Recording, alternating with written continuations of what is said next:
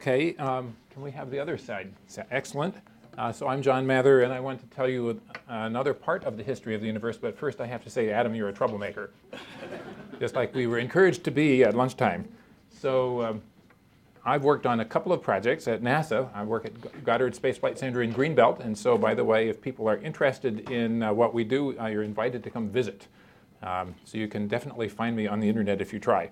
So let me see if I can push the button that works here. Is it the green arrow? Green button sometimes works. Big green button. Big green, that's a clue. Okay, so I think astronomers are part of answering this philosophical question. When Thomas Jefferson wrote our Declaration of Independence, he said the laws of nature and of nature's God, and he was really interested in science, so he would be thinking as a scientist, but he then said, we hold these truths to be self-evident, that all men are created equal, that they are endowed by their Creator with certain unalienable rights, that among these are life, liberty, and the pursuit of happiness. So this implies this immense philosophical question: how do you go from a universe governed by laws of science, which we're trying to discover, to this amazing world that we're now inhabiting and trying to manage? So we have quite an interesting challenge. The physicists have the easy part, I have to say. So this is another version of Adam's chart. This is Edwin Hubble's discovery of the expanding universe. Notice I don't call it the Big Bang Theory. I'm going to argue against the Big Bang name of this story. But in 1929, he made this picture, which we now recognize as the expanding universe. He found that distant galaxies are going away from us with a speed proportional to distance. Divide the distance by the speed, you get the age of the universe. So it was that simple, or that difficult. So 1929. We remember that also as the year of the collapse of the worldwide economy. Try not to do that again.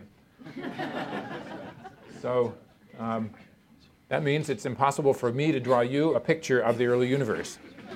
And also I want to emphasize that it is the wrong name that people have given to this story. It was given to the idea of the expanding universe by an opponent of the theory. And I'm afraid when everyone says Big Bang Theory, do you not picture a little explosion? A little hand grenade or a big hand grenade going off, a truly enormous one? That's actually not what we saw. We see Hubble's chart, we see the galaxies running away from each other. We do not see, boom, something happens. And so there's a lot of interpretation between the expanding universe theory and the idea that there was a time before time and all those other things. Astronomers mostly don't really believe that, but we're still wondering. We are waiting for the next theory, the one that might actually unify quantum theory and gravity that Adam was talking about. So another lovely surprise, Adam talked to you about the supernovae. The supernovae are stars that explode. Well, we are totally recycled, and you might not feel that. If you look in the mirror in the morning, every time you do, you're looking at the remains of exploded stars. How about that? So this is part of applied cosmology, which you might not have thought of as a science. So that's because we know from the early universe story that there was only hydrogen and helium after the first 3 minutes. The rest of the chemical elements had to come somewhere, and they came from stars that have nuclear reactions.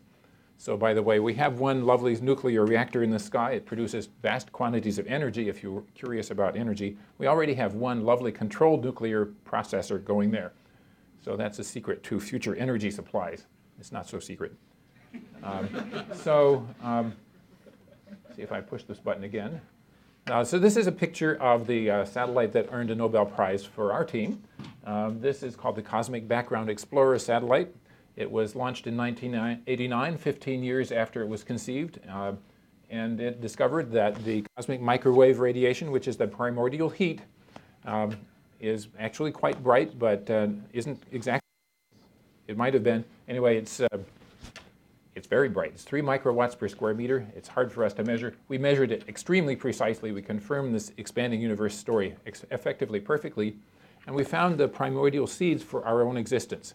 In other words, there are hot and cold spots in that early universe, as shown in this picture, that if they weren't there, we wouldn't know how come gravity could form galaxies and how come we could exist. So Stephen Hawking said this was the most important scientific discovery of this century, if not of all time. I thought that was pretty cool.